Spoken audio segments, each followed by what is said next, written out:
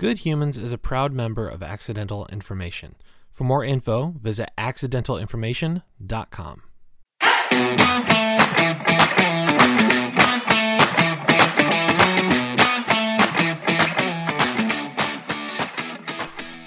Hello, people of Earth, and thanks for joining us again on Good Humans this week.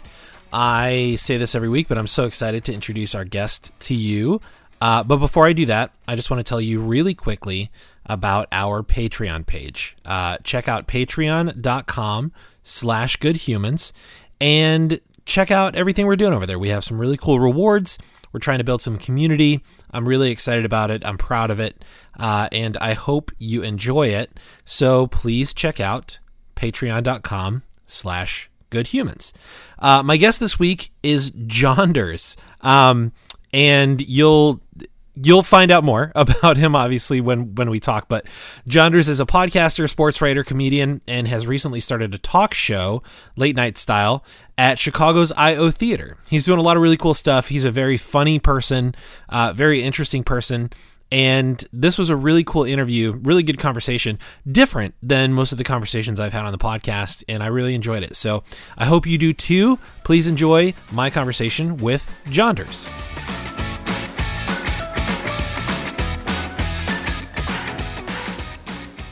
Hello, everyone, and welcome back to Good Humans. This is a podcast about exploring better ways to be human. My name is Josh, and joining me this week is Jonders.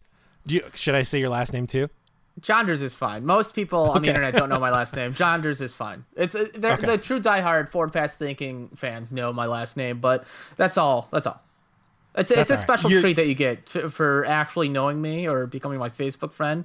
Actually, my Facebook friends don't know my real last name because I inserted. I was going to say it's not even on there. Yeah, I inserted my favorite football player of all time's name into my name. So, I'm not in the lamb or anything. It just Jonders is fine. Sure, I'm the Beyonce of being a low rent internet personality. Perfect. Yeah. Your audience knows you is the point. I think. And our audience will know you by the end, hopefully. I love it. So I'm really excited. I'm pretty sure the first time I met you was back when I was working with Ben at National Marketing Group. Yes. And we shot I guess you'd call it a commercial. It's definitely not long enough to be a short film. Yeah. But it was longer than a commercial. It was like a 2.5 minute ad for Facebook for a local restaurant or local Italian restaurant. I've completely forgot about that. I'm gonna dig that up.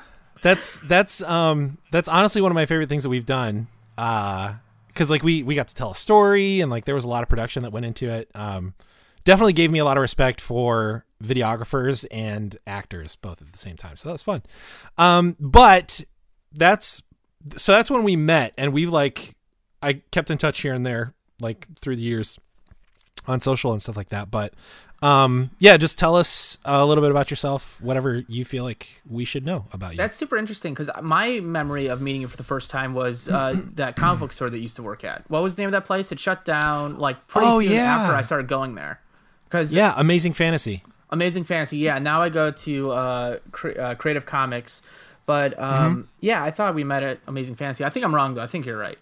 But yeah, I am pretty much a content creator, comedian in Chicago. I work with the I.O. Theater. I have a podcast there. I have very exciting news I can't share yet, and it's heartbreaking that I really want to get out there. I'm going to say this. One of my life dreams is 99% about to come true at the I.O. Theater. So stay tuned if you're in Chicago, because I have big news coming there. But when I'm not doing comedy in Chicago, I am a football personality online. I watch every snap from every game for the past 3 years because I'm terrified of somebody knowing more than me. So I put in all this work into being the biggest football nerd. And you've caught me on an interesting day because my favorite active football player, Russell Wilson, has set a deadline today for his contract negotiations, and there's a lot of rumors about him maybe leaving the Seattle Seahawks. Maybe he's going to be a New York Giant. By the time we're done recording, he could be with a different team. This is a big football day. Interesting. Because the NFL owns the entire calendar. I don't know if you know this or not. The draft is in a week. They don't let up. The NFL is a 24/7, 365 machine.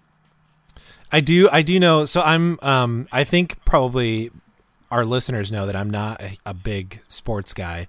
Nothing against sports guys. It's never been me. I tried really hard to be a sports guy in college. I memorized a lot of stats. I knew how to talk sports, but it's only because most of the people I knew were super into sports. So if I didn't know how to talk sports, there was nobody for me to hang out with. I've since fallen off, but even I know as a not sports guy that football is always and forever.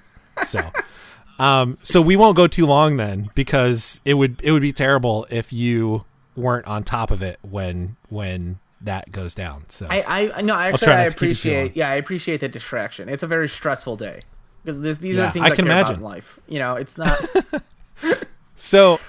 So I guess my next question is, I mean, I know again that Russell Wilson has been with the Seahawks for quite a while. Yeah. How is it like? Are you heartbroken if he leaves them and goes somewhere else? So my previous favorite player, he's still my favorite player, but my first love was Brett Favre, and he was traded to the Jets and later asked for his release, ended up with the Vikings.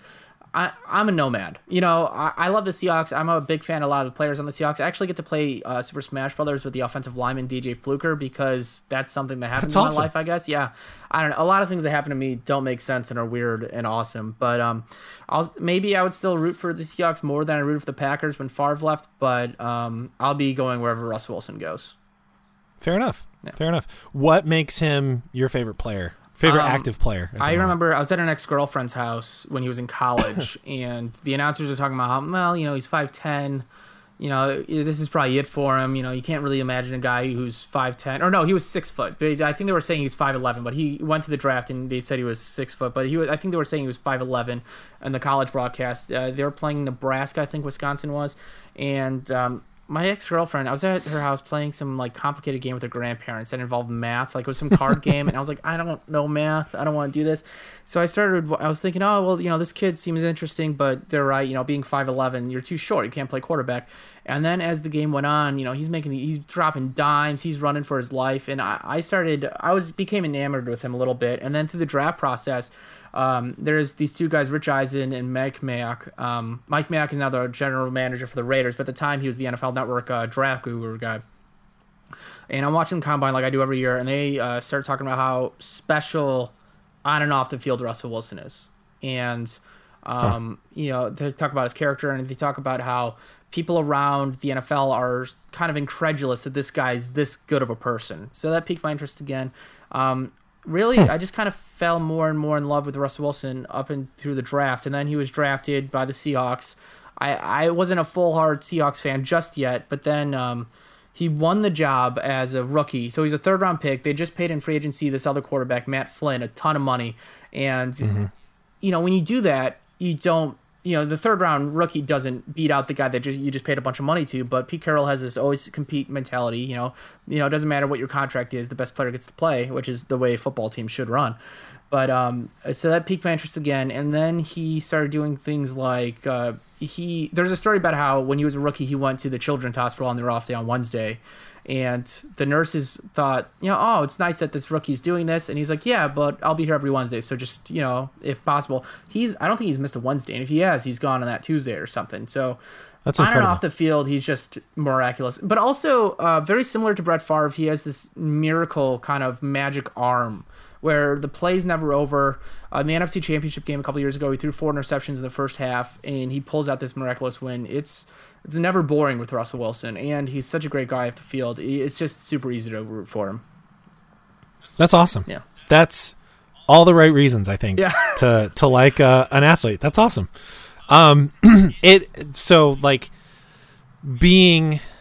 Being the type of person, which I think we're similar in this regard, like the sort of an idealist, like you sort of, or I could be wrong, you may not be this way, but my impression of you is this way.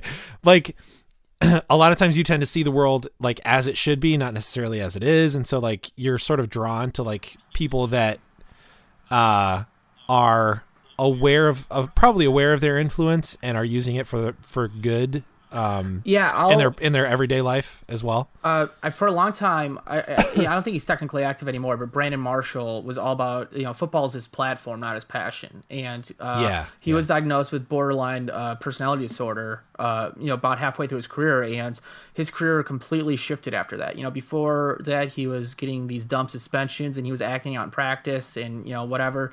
But then he sought help, and now he has the three.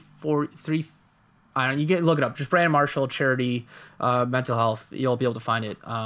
But now, mental health awareness and mental health, advocacy. I don't know what the word is, but really, Brandon Marshall's impact on my life cannot be understated because I probably had depression for my entire life and anxiety. As early as back as in first grade, I would need to have Nick at Night on in the background to fall asleep because I couldn't fall asleep without my brain going. Like my brain was gonna go. Like my brain was either gonna think about like awful thoughts or repeat the line that George Jefferson just said. So at a young age, I chose George and Wheezy's conversations over like my own messed up thoughts, and I was probably 25 or 24 by time.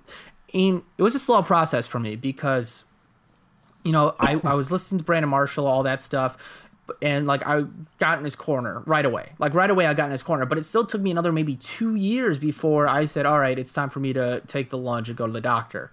So I know it could be a long, arduous road for people, and it was for me certainly, but man, my life is so much better because Brandon Marshall decided that football wasn't his, life's purpose and that his platform could be used for something good. Yeah, that's so interesting. So let's talk about this because this is one of the things that I know we wanted to talk about, and mental health is a focus for me and I think for the podcast, one of our focuses this year. But it's interesting you talk about falling asleep with the TV on in the background as a kid because so I'm 33. You're mid-20s right now. Yep. So and I just recently was diagnosed with a couple of things with anxiety and ADHD, which apparently go hand in hand. I didn't know. I didn't know most of what I learned at the doctor until he was talking to me about it, because it's not a thing that people talk about openly, and I think that's a shame. But I remember as a kid, so I always thought that it was related to my upbringing too, because I was brought up in an ultra conservative right wing, very very far right wing Christian, like fundamentalist home. It's by all rights a cult, wow. But yeah, it's called the Independent Fundamental Baptists, and it's crazy. So I like looking back on it, I always attributed my anxiety as a kid to that.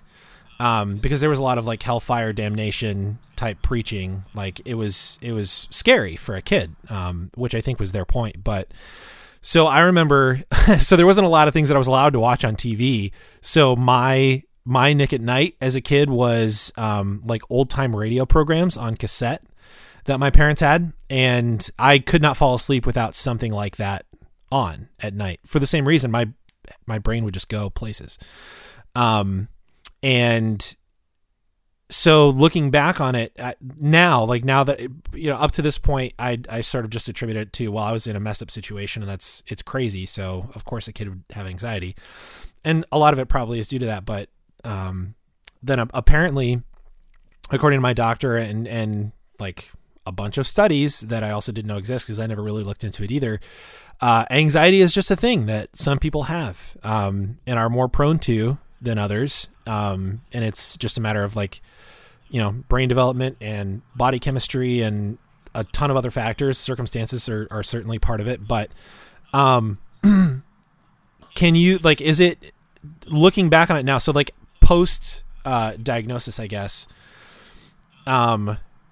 So, well, I'll just ask you about the moment of diagnosis, because I had my own experience with that too. But like, so when you're talking to this doctor and it's finally revealed that this is what's going on, was it like, for you, was it like, oh my gosh, this is such a relief because now at least I know? Or what was that moment? like for you? Yeah, I don't know if you went in with any expectations, but I thought I was manic depressant because I thought I was somebody that was very kind of jovial and very excited and then had low lows. So that's what I thought. But then I was kind of surprised just that, clinical depression and anxiety is what he came back with. I don't remember feeling any relief or anything. It was just kind of like, because by the time I went, I more or less knew that something wasn't right. I took so long to get there that I knew this wasn't healthy. This isn't how people lived.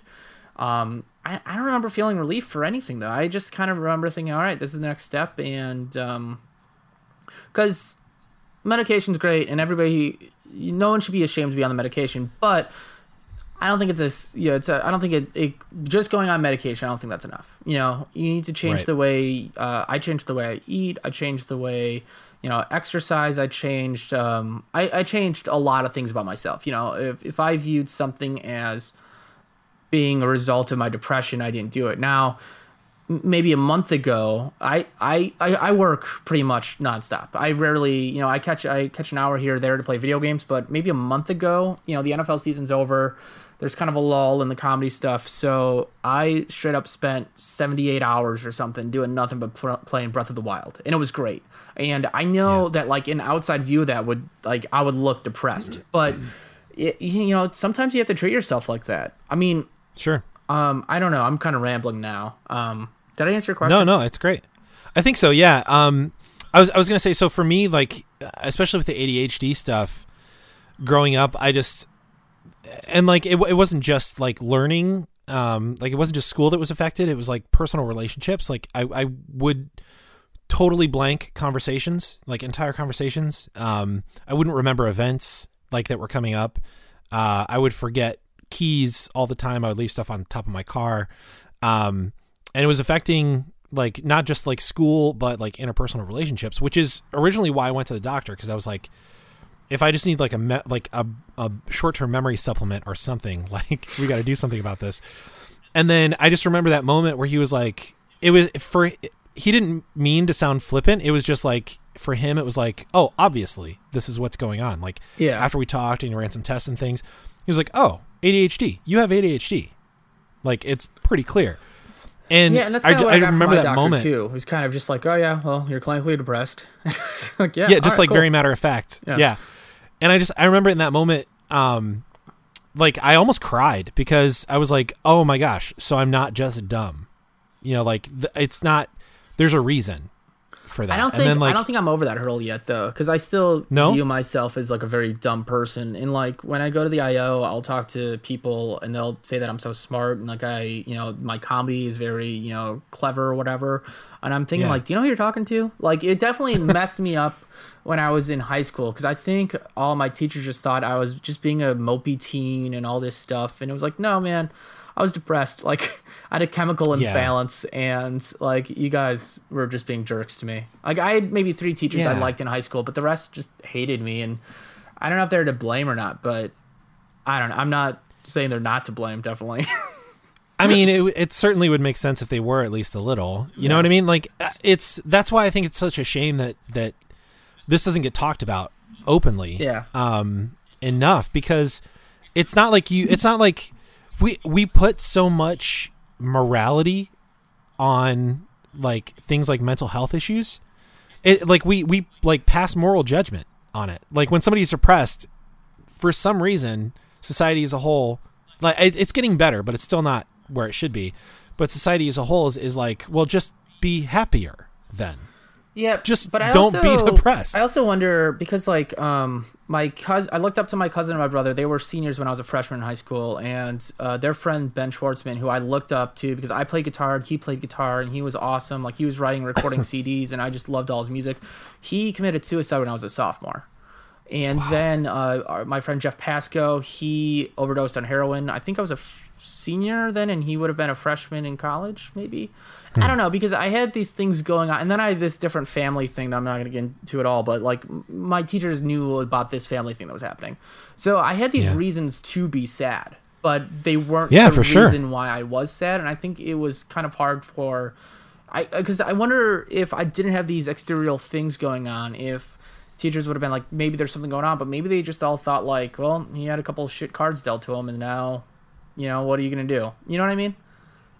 Yeah, I get what you're saying. I feel like even at that though, compassion is probably a reasonable thing to expect. From teachers especially, but like even your yeah, because after Ben died, I was a rec for a while, and I was in vocational graphics, and this great guy, Mr. Anwar, was the teacher, and he just saw I was kind of not doing anything, and his solution's very old school, but he was like he would just give me projects, he would give me busy work, and he took me on the hall and he told me about a family member of his who took his own life, and then he would give me busy work. So there were people when I was a adolescent that were trying to help me out, but in totality, I don't think high school is a great experience for me.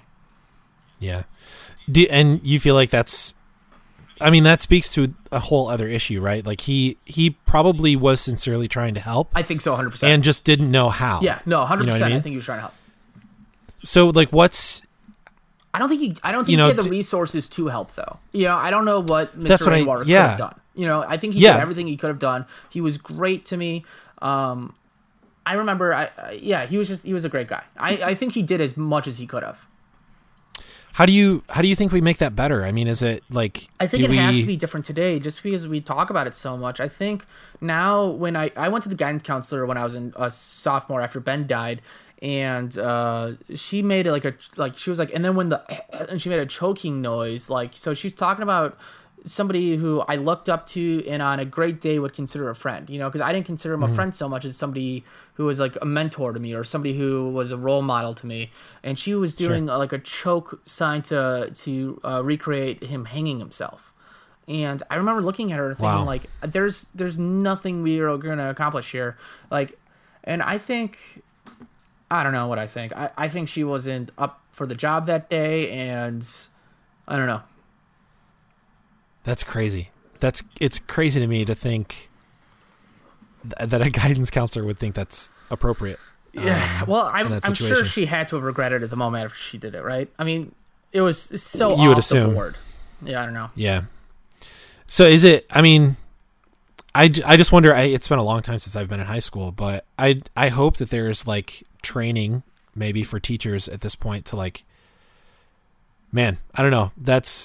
It's a shame that was your experience. I'm glad you have since gotten help and like are able to sort of navigate some of this stuff. But so going back to your point about like not feeling like you are still like less than or stupid. Do you feel like some of that comes from? I think you're brilliant. By the way, I think it's obvious for anybody that knows anything about you that you are.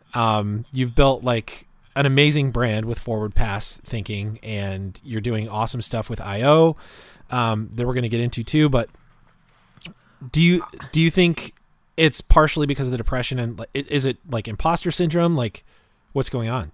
It's interesting that you bring up imposter syndrome, but I think it's still the depression winning a little bit, right? And then it's also being raised Irish Catholic. Even though my parents were great, I think it just comes with the terrain a little bit. Just being Irish Catholic is just kind of. But also, I wondered how much of it. I don't know, but also I am very worried that people are going to find out. Like I said, like I watch every stand from every game, I study every game, and it's because like I don't want to be found out. I'm so worried that somebody's gonna just. That I'm going to be given this opportunity I talked about at the top at IO, and someone's going to be like, no, he's not the guy. Like, he's a big fake. And, like, I'm so afraid of that, and that's what motivates me. I was talking to a friend and he was talking about how his girlfriend's getting more confident, and she's starting to, I don't want to say act out, but she's starting to behave differently. And my suggestion was, like, being insecure can motivate you. And that's how I kind of try to frame it at this point for reasons to stay sane. So I'm just terrified of somebody knowing more about football than me. I'm terrified of somebody being funnier than me. I'm terrified of all these things. So that's what motivates me to work hard. And, it's a blessing and a curse, I guess, because a lot of people don't have those fears and they work 9 to 5 and there's nothing wrong with that. But, when I tell people I have a football podcast, especially when I was an Uber driver and I would tell people that's what I did other than being an Uber driver, a lot of times bro-y dudes would tell me, like, why do you get to have a football podcast? And the real answer is, well, I bought a microphone. Like, that's the real answer. Yeah, because you're doing it. Yeah, like nobody, like it wasn't decreed by some government official that Jonders gets to have a football podcast. It was, I know a lot about football. I'm not afraid to reach out to writers and different NFL types, and they, for some reason, agree to talk to me, and then I'll record it and put it out. That's the reason why I get to do it. So then also, like, when I'm talking to like somebody like Mark Sussler from NFL.com, who I look up to, and he's just an immense talent, and but I'm so afraid of somebody like him thinking like, oh, he's a phony, that like I prep so hard for those interviews. And so the answer is, I think it might not be the worst thing that I think less than about myself. Do you know what I'm saying? Yeah, I feel you. It keeps you from getting complacent, I guess, for sure. But yeah, then the challenge ends up being like balancing that to a healthy degree, to where you're not, because a certain level of confidence and self-love is good too. So then the challenge is just balancing those two, I guess. That's what I hear. That's what I hear. I think I at least sort of seemed confidence. Yeah, my wife hasn't repugnant. Kicked me out yet, but I don't know if that's true either. So where do you find yourself with like do you have any like mental health practices that you do to kind of keep yourself in a good space? Are you like, do you do medication? Are you, I know it seems like you're exercising. I'm on Lexapro. From last Halloween to last Christmas, I lost 35 pounds, and it was kind of a thing where like, I didn't even know I was fat. You know what I mean? Like, I didn't know I had 35 pounds to lose. And then I was at a Halloween party wearing my skin tight Spider-Man suit. And like, I was looking at photos that I was tagged in, and I was like, oh no, I've become a fat person, and it was a wake-up call for sure. So I think kind of exercising, eating healthier, and working out now is a part of it. I'm on Lexapro, which is prescribed from my doctor, and I read more now. I've always read comic books, but I'm reading more books. I've recently found out that, not recently, but I found out at some point where it's like only 35% of people who read kind of see an image in their mind's eye, and the rest of the 65% of people just hear the words in their head. I'm one of those 65% of people, so I don't read novels. I read collections of essays, and I read stuff like that, and I love it. I have a book right here. I'm reading about the history of Koji Kondo. I have a book about Koji Kondo here. He wrote all the Nintendo music up until a couple years ago, and I love stuff like this. It's just great. So learning what kind of books you like to read, and I think that's the reason why I like comic books, is because the mind-eye thing doesn't need to happen, because I'm looking at this beautiful art by whatever artist is doing that. So I just learning, because I don't know if reading improves you. I know that's kind of the common take, right? Is that, but just kind of setting up healthy patterns in life. Cool. I think reading probably improves you as long as you're open to being improved. Yeah. I don't think just the act itself probably does. I did not know that about the 35 and 65%. Those split. Percentages might be a little off, but it is something like that. It is where like only a certain number of people see the mind-eye thing. I didn't know that. So I'm definitely one of those people. I guess I'd be in the 35%, which I guess makes sense. Historically, up to the last like few years, I mostly read fiction books. And just in the last few years, my interests have shifted a little bit. So I read a lot of nonfiction now, but that's interesting. I didn't know that. And I like what you said earlier about medication is, because I agree, there's nothing wrong with being on medication if your doctor prescribes it, if it's helping you, that's awesome.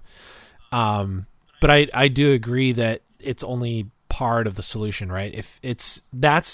I feel like the way I look at it is medication helps you sort of get out from under the immediacy of some of the things that you may be feeling, so that you can then start to develop other tools and things that also help with what's going on. Is that kind of how you look at it? Yeah, definitely. Yeah. It's interesting. Well, cool, man. I appreciate you talking about it. I know like it's personal for sure. It's deeply personal. So I appreciate you being willing to share, but like I said, it's so important, and it doesn't get talked about enough.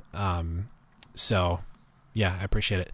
And Are there any online resources or things like that you've found helpful, or that you used at any point, that you think may be helpful to other people? Or like, would you say just talk to your doctor if you feel like anything at all might be wrong?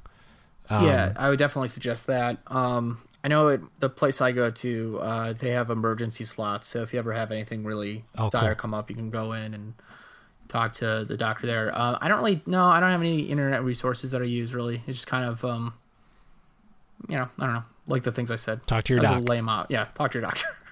Yeah. Well, cool, man. So we've talked a little bit about the NFL stuff, and you have a podcast called Forward Pass Thinking, and a website too, right? Yep.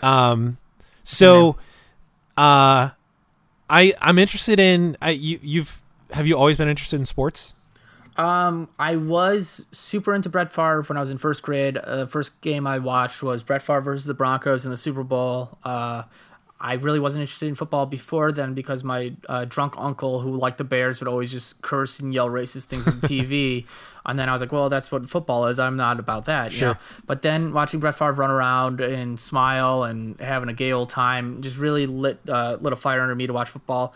And then about maybe 5th or 6th grade, I became a skateboarder. Didn't like it for 4 years and then got back into football pretty hard. But like you, man, maybe 5 years ago, I tried to get into baseball. Like I was going to buy some package I had an Xbox 360 or Xbox One at the time or something, Xbox One at the time. And I was going to buy the MLB package to watch all the games. And you can't force yourself to be a fan of something, you know, it's just like you are, or you aren't. So, other than those 4 years, I've really been into football.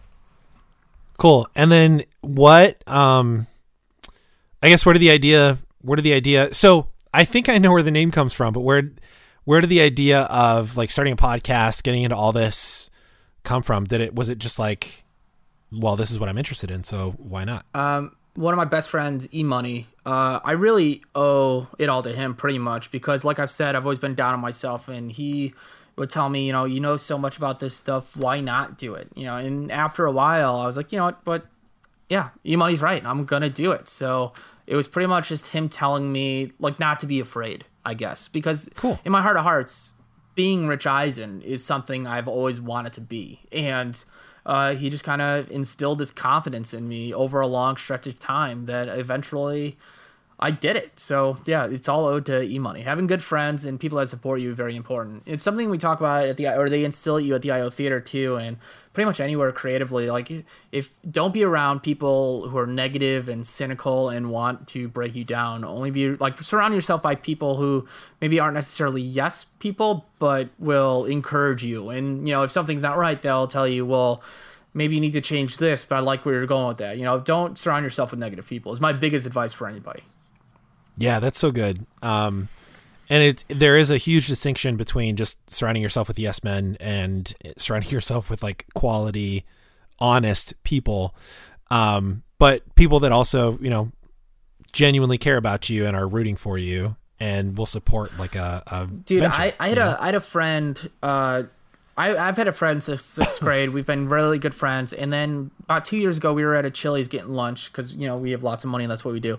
And he was just talking a bunch of shit about forward pass thinking. And I was like, dude, I can't do this right now. I was like, well, who's even been on? And I looked at the TV and I was like, that guy. Because Adam Rank was on the TV and he's been on the podcast numerous times. He's like, well, who would even know who that is other than some drunk degenerate who's at Chili's? I was like, I don't know, man. Who else? And then Matt Harmon was on TV and I was like, that guy, Matt Harmon. And I don't know what he could have been thinking because the two people that were on TV had, I have their cell phone numbers in my phone, which is another crazy thing about my life. I have all these people's cell phone numbers that I don't know why they trust me. That's so cool. But I just stopped talking to him for a year and now we're on good terms again. But like, I don't know, like you just can't, I can't have that negativity like weighing down on me. Like I just need to be free of that stuff. Yeah, man. I hear you. First of all, I don't know why would I always wonder. I always wonder about people that do things like that, and I'm like, one, you just are like you're a psycho and you have no like filter, and you just don't care about the effect you're having on somebody, or you're jealous that somebody else is being successful with something. Yeah, at the time he had just impregnated a girl who he was seeing for a few weeks, and that relationship was going south, and he wasn't happy with his job. Now he has a girlfriend that he likes, and things are better with him having a kid. So yeah, he's much easier to be friends with now, and I would have liked to help him kind of through that, but it was also a thing where, I don't know, you can only be friends with people who want to be your friends. Yeah, and healthy boundaries are good, right? Like in order to help other people, you got to help yourself first. Yeah. If your tank's not full, you can't help anybody else. So, people of Earth, this episode of Good Humans is brought to you by Accidental Information. Accidental Information is an amazing, inspirational organization that is actually run by Christopher Swan, who was a guest in last season of this show. What he's doing with this organization is helping each and every one of us celebrate what makes us different, and then use that to improve our personal lives and our careers. I love this organization so much, and it's not just because we just joined their podcast network. It's because each and every article and show that they have contains directly applicable and practical advice that will improve your personal life or your career. I love the articles that they post, such as how binge watching helps you live a better life, 5 amazing people who have used adversity to spark creativity, 5 ways to learn from every podcast you hear, how to tap into your creativity, and so many more. If you're interested, you should check out accidentalinformation.com and tell them Good Humans sent you. So you start the podcast, and did you start it with goals in mind, or was it just like Jim O'Hare?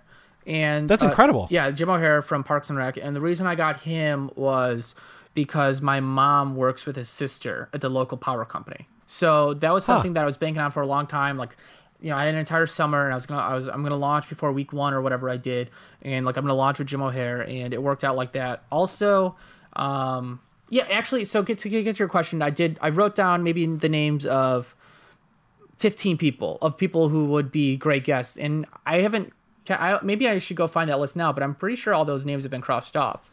But a thing that really cool. helped me a lot, especially in the early days, is that Twitter is such a garbage fireplace, right? So if you tweet something out, especially if you're famous, you know, you're going to get 30 people saying like, you're a jerk, this take sucks, blah, blah, blah, whatever.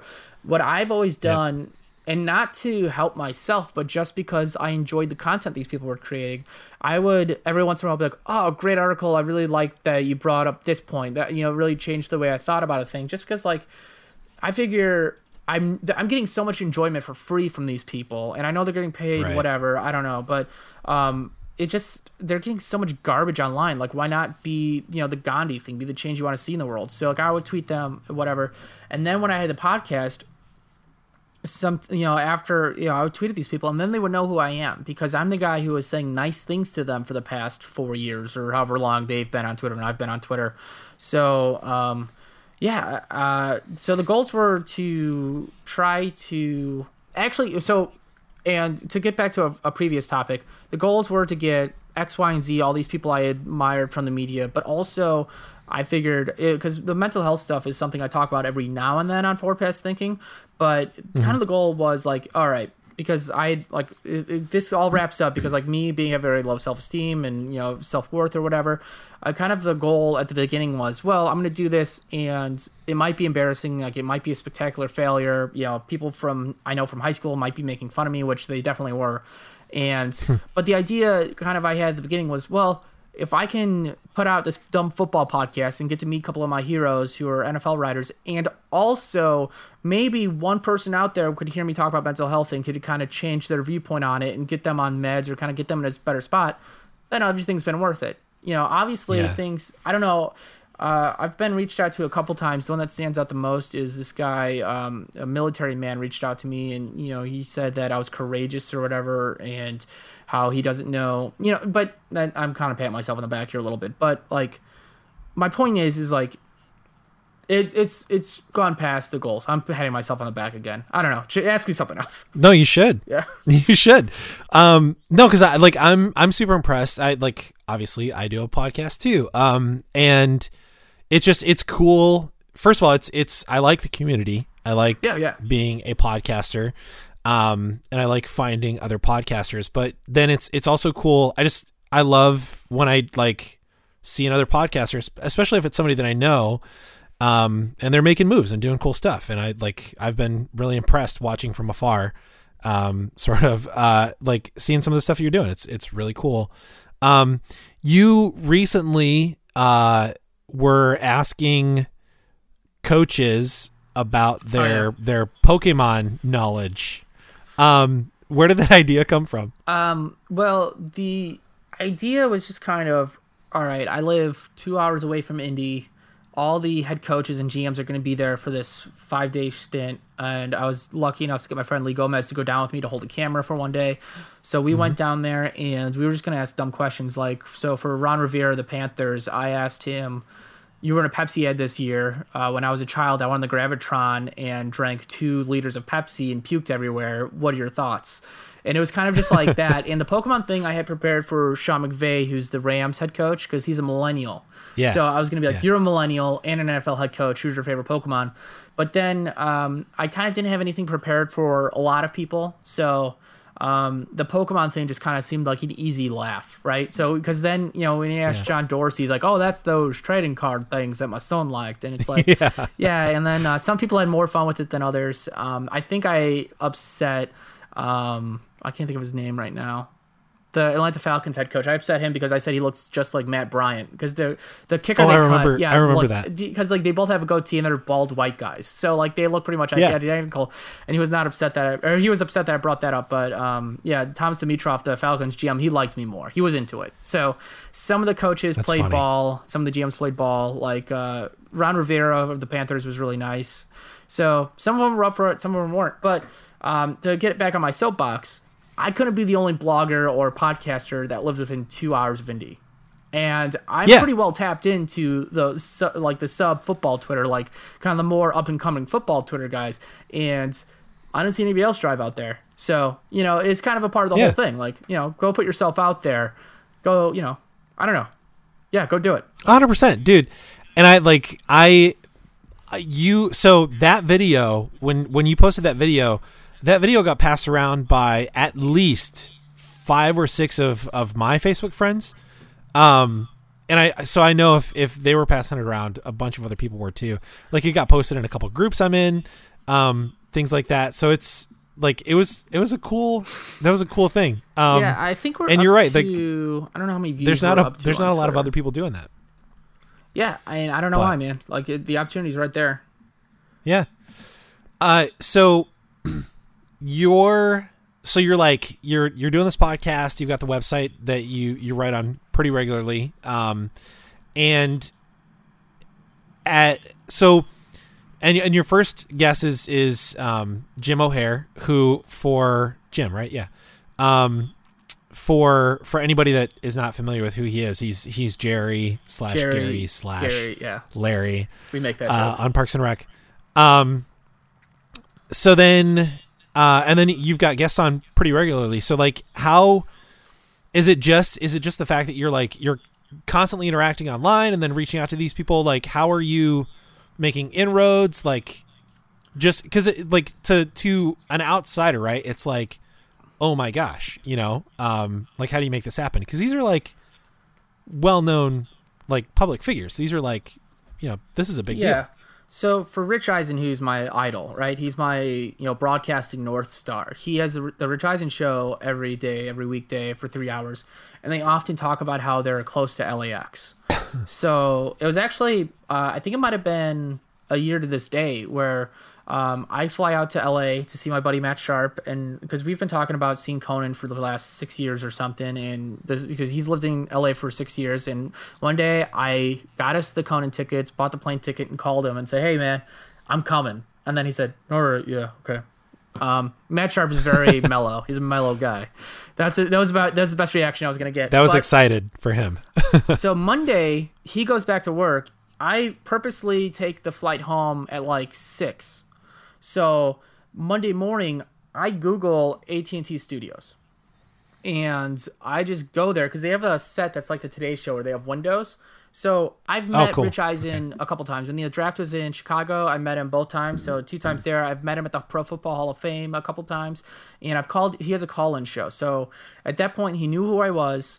He liked me, and we've had good interactions. You know, when I would call into his call-in show, he would always say, "Oh, our buddy Jonders," or whatever. So when I show up there, I'm tweeting him. I'm like, "Hey, I'm outside," and I'm waving in. And after they're done taping that day, the producer says, "Hey, Jonders, come on." So Chris Brockman brings me in. They tape some internet-only spot. I get a couple photos with Rich, and he's about to walk away, and I say, "Hey, Rich, actually, also I have a podcast, and because I also know." His biggest dream guest has always been Jon Stewart. And he always says, Jon Stewart's my white whale. And so I said, you're my Jon Stewart. You're my, Moby Dick's white whale. You're the guy. And that's so cool. Yeah, he just kind of laughed and said, all right. And then he asked me for my phone number. And then that was it. That's how I booked Rich Eisen. So it's not always that difficult. Sometimes what I often do, and I don't know if I've said this on a podcast, but I'm willing to give this up. I look to see who's on podcasts that I feel like are either on my level or below my level or slightly above my level, and see what kind of guests they're bringing in. And if they bring in somebody that I'm very interested in talking to, I either go to Twitter or figure out what their email is or go to their website. I just write them an email, and 9 times out of 10, they'll respond saying, "Oh yeah, I'd love to do it."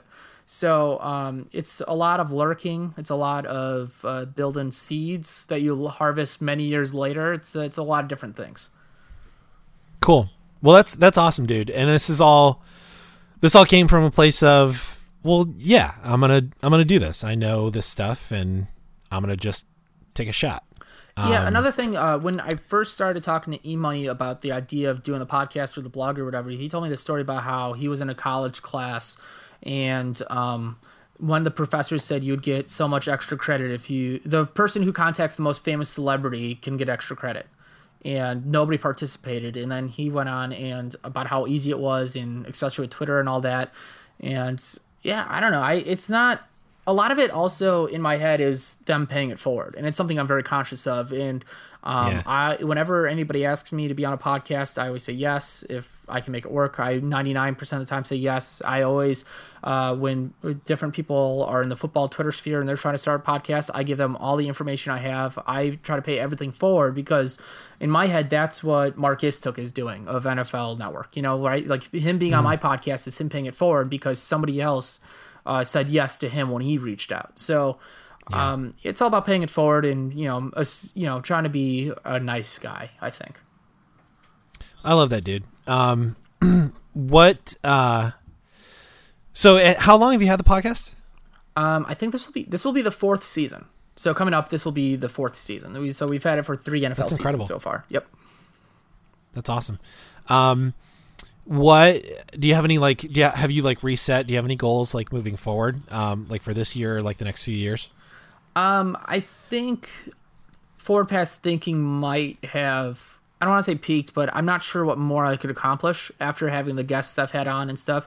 I've parlayed that into having a comedy podcast that's produced by the IO Theater. So I have a comedy podcast that explores, the improv comedy scene in Chicago. And I've also parlayed that into the dream job that I'll be having at the IO that's 99% certain. I really wish it was 100% certain, but right now it's only 99% certain.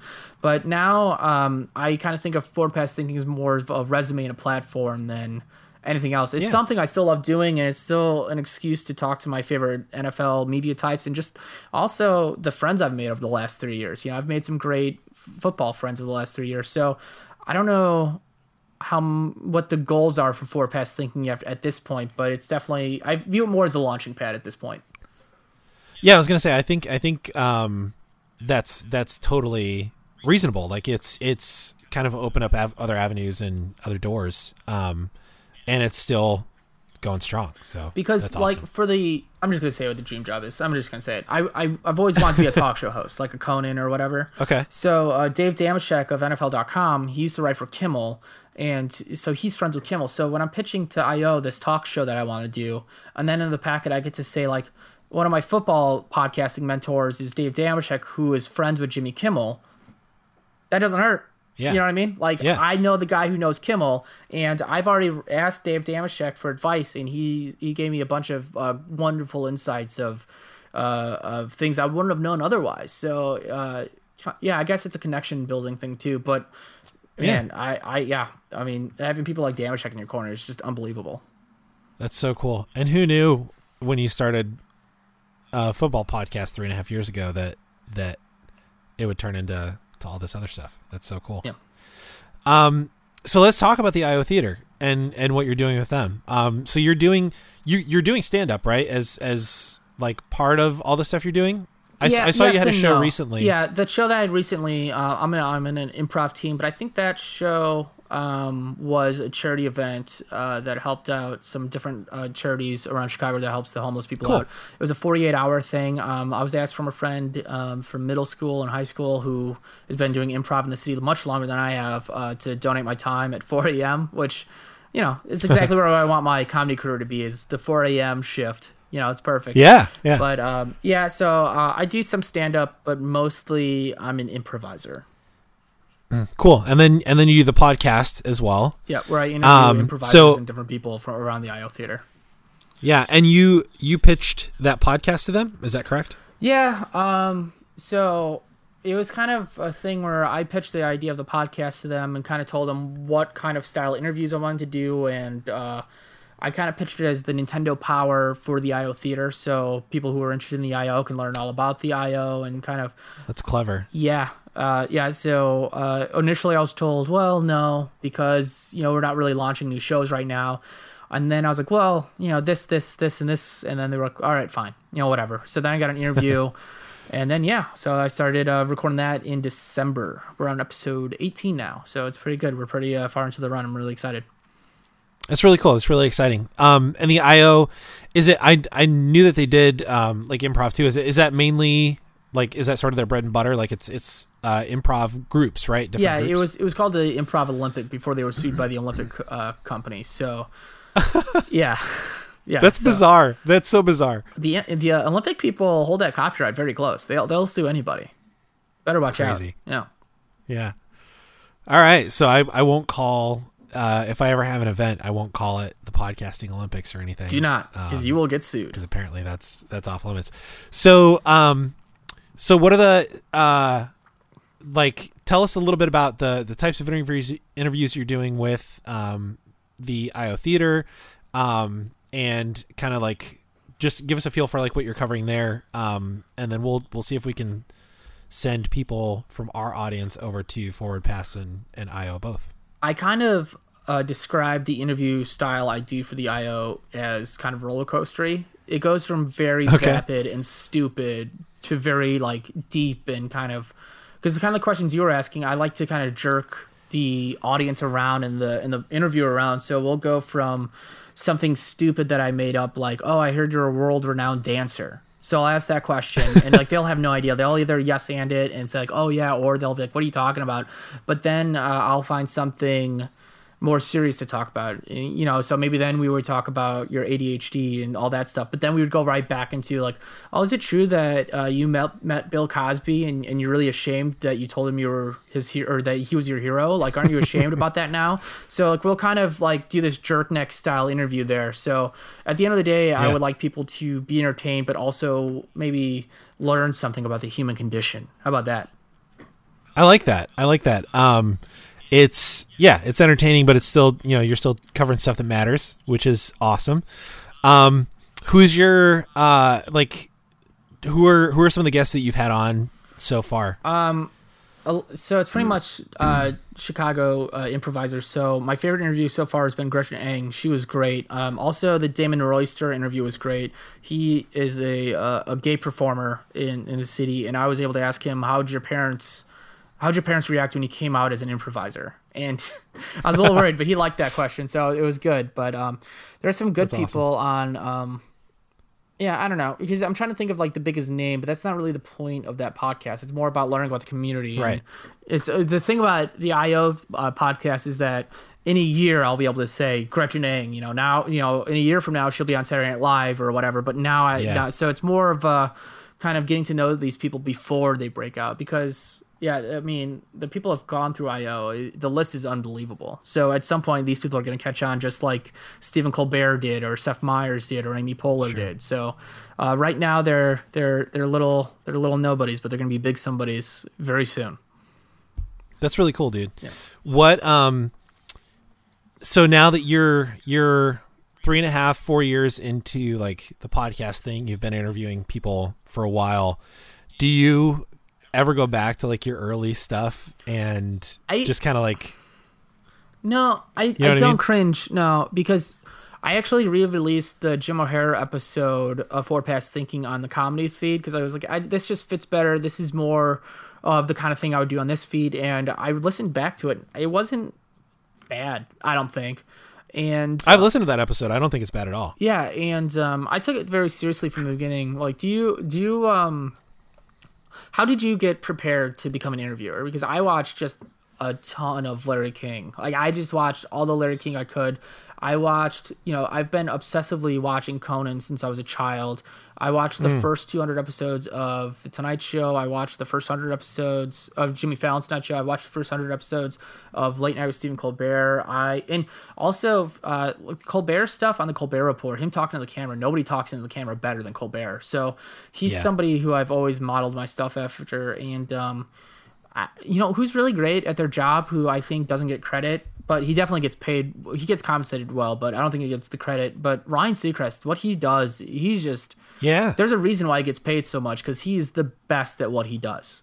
I don't know. I haven't watched any of the Ryan and Kelly stuff or the Kelly and Ryan stuff, so I'm not sure about on that. But the red carpet stuff and the Idol stuff, there's nobody who does it better than him. So I've always taken it very seriously, and because it goes back to being insecure and all that stuff. So how are you going to learn how to interview people? Well, you're just going to watch every episode that is available of Larry King talking to people. And when he talks about interviewing people, and I don't religiously stick to that stuff because he doesn't talk about himself, and that's not really my persona, So obviously I'm a comedian. Right. I'm not Larry King. So there are rules that I break, but I know I'm breaking them, and I know why I'm breaking them. You know what I mean? Yeah. It's all about, it's your voice, not, ripping off somebody else. It's funny you mentioned that because I even as a kid I was obsessed with talk radio. Okay. And so I would listen to talk radio all the time with my dad, even on my own.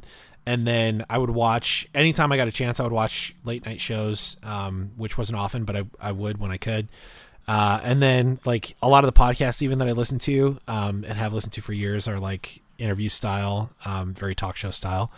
So yeah, I feel like maybe subconsciously I've like picked up maybe some of that over the years. It's at least what I enjoy. So, yeah, it's interesting you talk about like watching those guys and picking things up from them. You know who I think is brilliant? I think Ryan Seacrest is brilliant because he is the ultimate like personable, makes people comfortable, just so comfortable. Yeah. And he relates so well to everybody he talks to. The other person I think is brilliant at that is Pete Holmes. Pete Holmes had a late night show. I guess you call it a late night show. Yeah, he was on for a while, but he's got a podcast now. Yeah. And he's just like that. He's best friends immediately with anybody he talks to, and not like in a forced like fake way. It's very genuine. He's just so genuinely interested in everyone.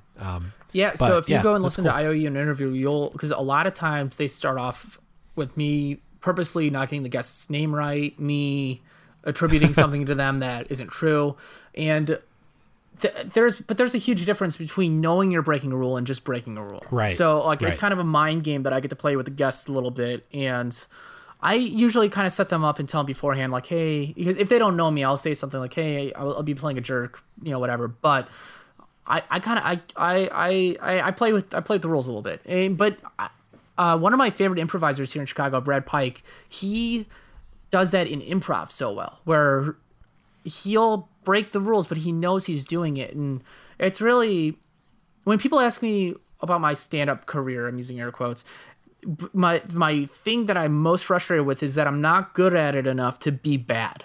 That's where I want to be. Yeah. Because I want to be so good that I'm able to be bad. And I feel like I've gotten to that place with interviews where I can be a bad interviewer, but it still comes off. Because it's a lot like what Colbert was doing with the Colbert Report. Not anymore, but when he was interviewing people, he was purposely doing a bad job, but he was doing it in a way that was great. And he was going to be mimicked. So, I don't know. Yeah, it's very subversive. Very, like you're still getting good stuff, but it's what's the, what would you say, like the biggest?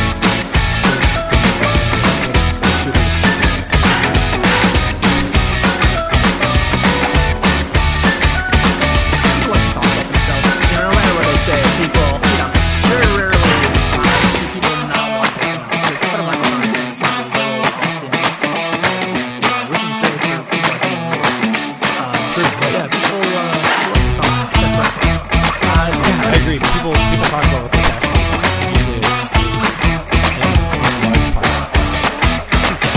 But also, if you take shots in the dark like I've been doing, the Gretchen Amy interview I talked about, I said something like, one of my made-up questions was, so it says here you were raised by wolves from age 3.5 to 7. Is that why you thought it was a pack mentality? And she goes on this long talk about, you know, the anime, how she loves wolves, and then that dance thing I said like to see the James, who's social media director at IO, he's on Epic Games. I said, oh, so I think you're a world on and you start talking about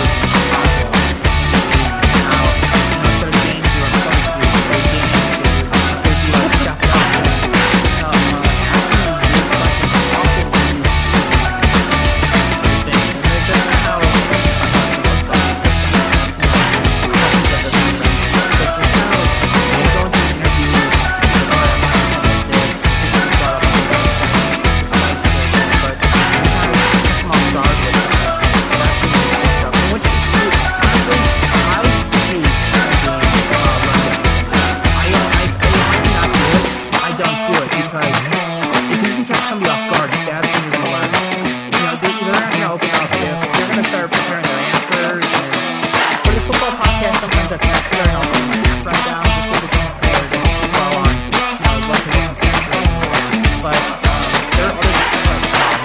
For the comedy podcast, I'll never send a rundown, and I just want to have them as a guest if they want to run down, because you know, you learn the most about somebody, and you're most entertained by somebody when they're caught off guard, and maybe because that's, you know, what's the name of that show on YouTube with the guy who has the hot sauce on the chicken wings? Oh, Hot Ones. He gets the best interviews out of people because they're so focused on their mouth being on fire that they don't care about what they're saying. So it's brilliant. Yeah, that guy's a genius. He is. That's why, like, I tell people, I tell my guests, like we were talking beforehand, like I try to keep it as conversational as possible. And I think to some people it may come off as lazy, like I just don't want to prepare, but it's because I prefer to have a genuine conversation. And if I tell you everything I'm going to talk about before we talk, it's not going to be a genuine conversation. You're going to be fixated on making sure you get just the right answer or come off just the right way instead of just talking. Because I think it's so much more valuable. If I wasn't me and I didn't have the 4 years of experience, when you were talking about some of this, because you gave me very loose outline, just maybe one or two topics you wanted to touch on. And if it wasn't me, if it was somebody else, I bet they would have spent the rest of the day going like, oh, I could talk about this, I could talk about this. But me, I was like, I have stuff to write. You know, I'm not going to focus on that until it happens. You know what I mean? Yeah, that's perfect. Yeah. All right. So the one question that I do ask everyone that comes on the podcast is called Good Humans. So the question I ask is, from your perspective, in your opinion, what is being a good human? What does that look like? I try to do it by the first anniversary show that I had for the podcast. We did a telethon type thing for St. Jude. You know what? The honest answer to this question is, and I've talked about this on IOU in an interview a couple times, but I'm a Catholic, but really my religion is Spider-Man. You know, with great power must also come responsibility. The must also is very important to that sentence, and it was left off by the Raimi films. So with great power must also come responsibility. So it's not thrust upon you. You must do it. Right. And everybody has some level of power, right? So whatever threshold of power you have, it's your responsibility to do that much good in the world. And there's another reason why Into the Spider-Verse got what I love about Spider-Man perfectly, because that's always been my takeaway, is that I read these Spider-Man books because they're fun and they're cute little adventures or whatever, but at the end of the day, it shows somebody struggling to do good, right? And the idea that Peter Parker Spider-Man and like that's his cross to bear always rubbed me the wrong way. And now the end of this movie ending with anybody can wear the mask is just, yeah, it couldn't have been more perfect from my perspective of what I love about Spider-Man is because yes, everybody in the theater should be wearing the mask. You know, if whatever your opportunity to do good is the amount of good you should be doing. That's a great answer. I love that. Thanks. Yeah. There's not really a wrong answer to that, but I love that answer. Would you say you're a good person? No, I don't live up to it enough. I don't think I'm a good person. Really? I don't know. For the record, I think you are. You know, I don't know. Well, no, I like to ask because it's interesting to get people's perspective and viewpoints. But for the record, I think you're a good human. That's why you're on the podcast. Thanks. The only good people get allowed. Only good humans are allowed on. I mean, I've so far only had people on that I think are good humans, but you know, who knows? In the future, I might have somebody on and be like, "This is an example of what not to be." Can I ask you the question? Can I ask you the question I ask at the end of the IOU and interview show? Sure. A, do you think you'll die? And B, how would you like to be remembered if you do die? 100% I will die. Okay, that's what most people think. Yeah. The way I want to be remembered. I think the way I want to be remembered is having. A while back, my last job, one of our employees had a terminal illness for a long time and passed away. And so we had her son over to the office, and we just kind of took a few hours out of the day to memorialize her. We painted an entire wall in the office, and put a caricature of her on the wall and her name. And then what they had everybody do is write, because her thing was, living joyfully and living fully, and living, what you like to do, like what your passion is. And so they had us all write what we're passionate about on the wall.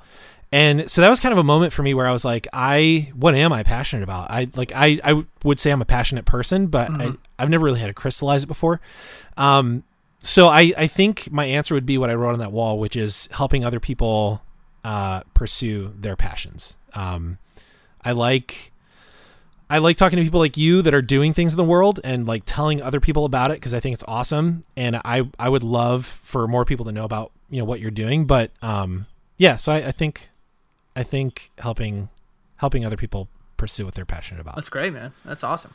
Yeah. But you're not supposed to be interviewing me. I'm supposed to be interviewing you. I can't help it. 4 years, man. I can't help it. I think I did a good job of not asking you questions, by the way. It's hard for me. You did. It's hard. It's so hard for me to just sit here and not talk or not ask questions. It's hard. Yes. I can relate. I was recently on a buddy of mine's podcast. And it's not easy being on that side of things when it's usually this side. Yeah, it's just because I get so interested in different things and but it's kind of a weird, humbling thing too, where it's like, no, the focus is on you because you're so used to putting the focus on the guests. So then it's weird. Yeah. Yeah. So real quick, I want to go back to you saying you don't think you're a good person. Cause I think you are. And I think anybody that knows you would say you are to be a good person. I don't know. I appreciate that. But where do you think, I'm genuinely curious. Where do you think it comes from when you say, no, I'm not? Do you have a standard for yourself that you feel like you're not hitting, or? It's probably just being raised Irish Catholic, I don't know. That's fair. There's just the same with far right Christianity, outside of the same with Protestantism. I think for the most part, any Protestant you ask is going to say, no, I'm not a good person. I'm scum of the earth or whatever. I don't know. I think it's along the lines of, I was asked, a couple weeks ago if I had any regrets and how you should live your life without regrets, and I was like, I have plenty of regrets. What are you talking about? And I was like, this person was telling me about how she doesn't have any regrets, and I was like, how do you not have any regrets? I think that's sad. Maybe, yeah, because I regret things all the time. I'm kind of regretting bringing this up. You know what I mean? I can't help it. It's man. I think living without regret is there's that tattoo, no regrets. Yeah. But I think that's kind of bullshit, dude. Regrets are good. I think if you have no regrets, you didn't take any chances.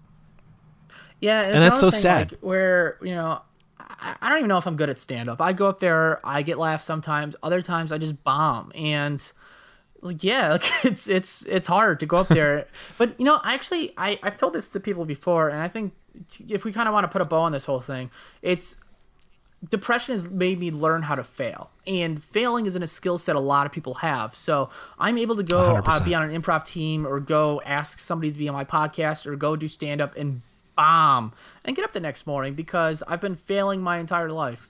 So learning how to fail, I think, is a skill that some people can improve themselves with by learning. That's really good.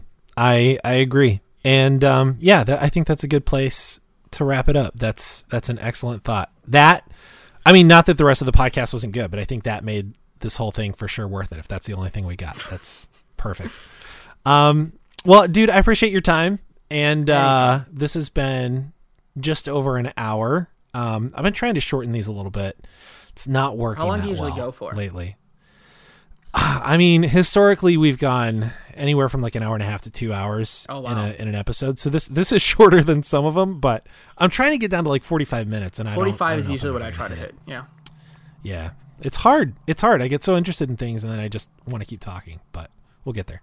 But yeah, I appreciate your time, man. And this episode was a long time coming. We've been talking about this for a while, so I'm glad we finally got to do it. Yes, thank you for having me. I really appreciate it, man. Yeah, 100%. Tell us where everyone can find you online, where they can find the stuff you're doing, like how to reach out if they want to reach out, all that good stuff. Yeah, at Jonders FPT, JONDERS FPT on Twitter and Instagram, and Forward Pass Thinking audio content on Apple Podcasts and pretty much anywhere you get your podcast from. And then I owe you an interview also pretty much on anywhere where you get podcasts from. And if you're a fantasy guy, I don't know when this is coming out, but I just wrote a "What if Russell Wilson is moved to the Giants" piece for Climb the Pocket, which is a fantasy football website. So go check that out too. Sweet. I'll put links and stuff in the description too, so people can find you easily. But cool. Awesome, man. Well, thanks again. And ladies and gentlemen and humans of Earth, thank you for listening to this episode. And until next week, be good to each other.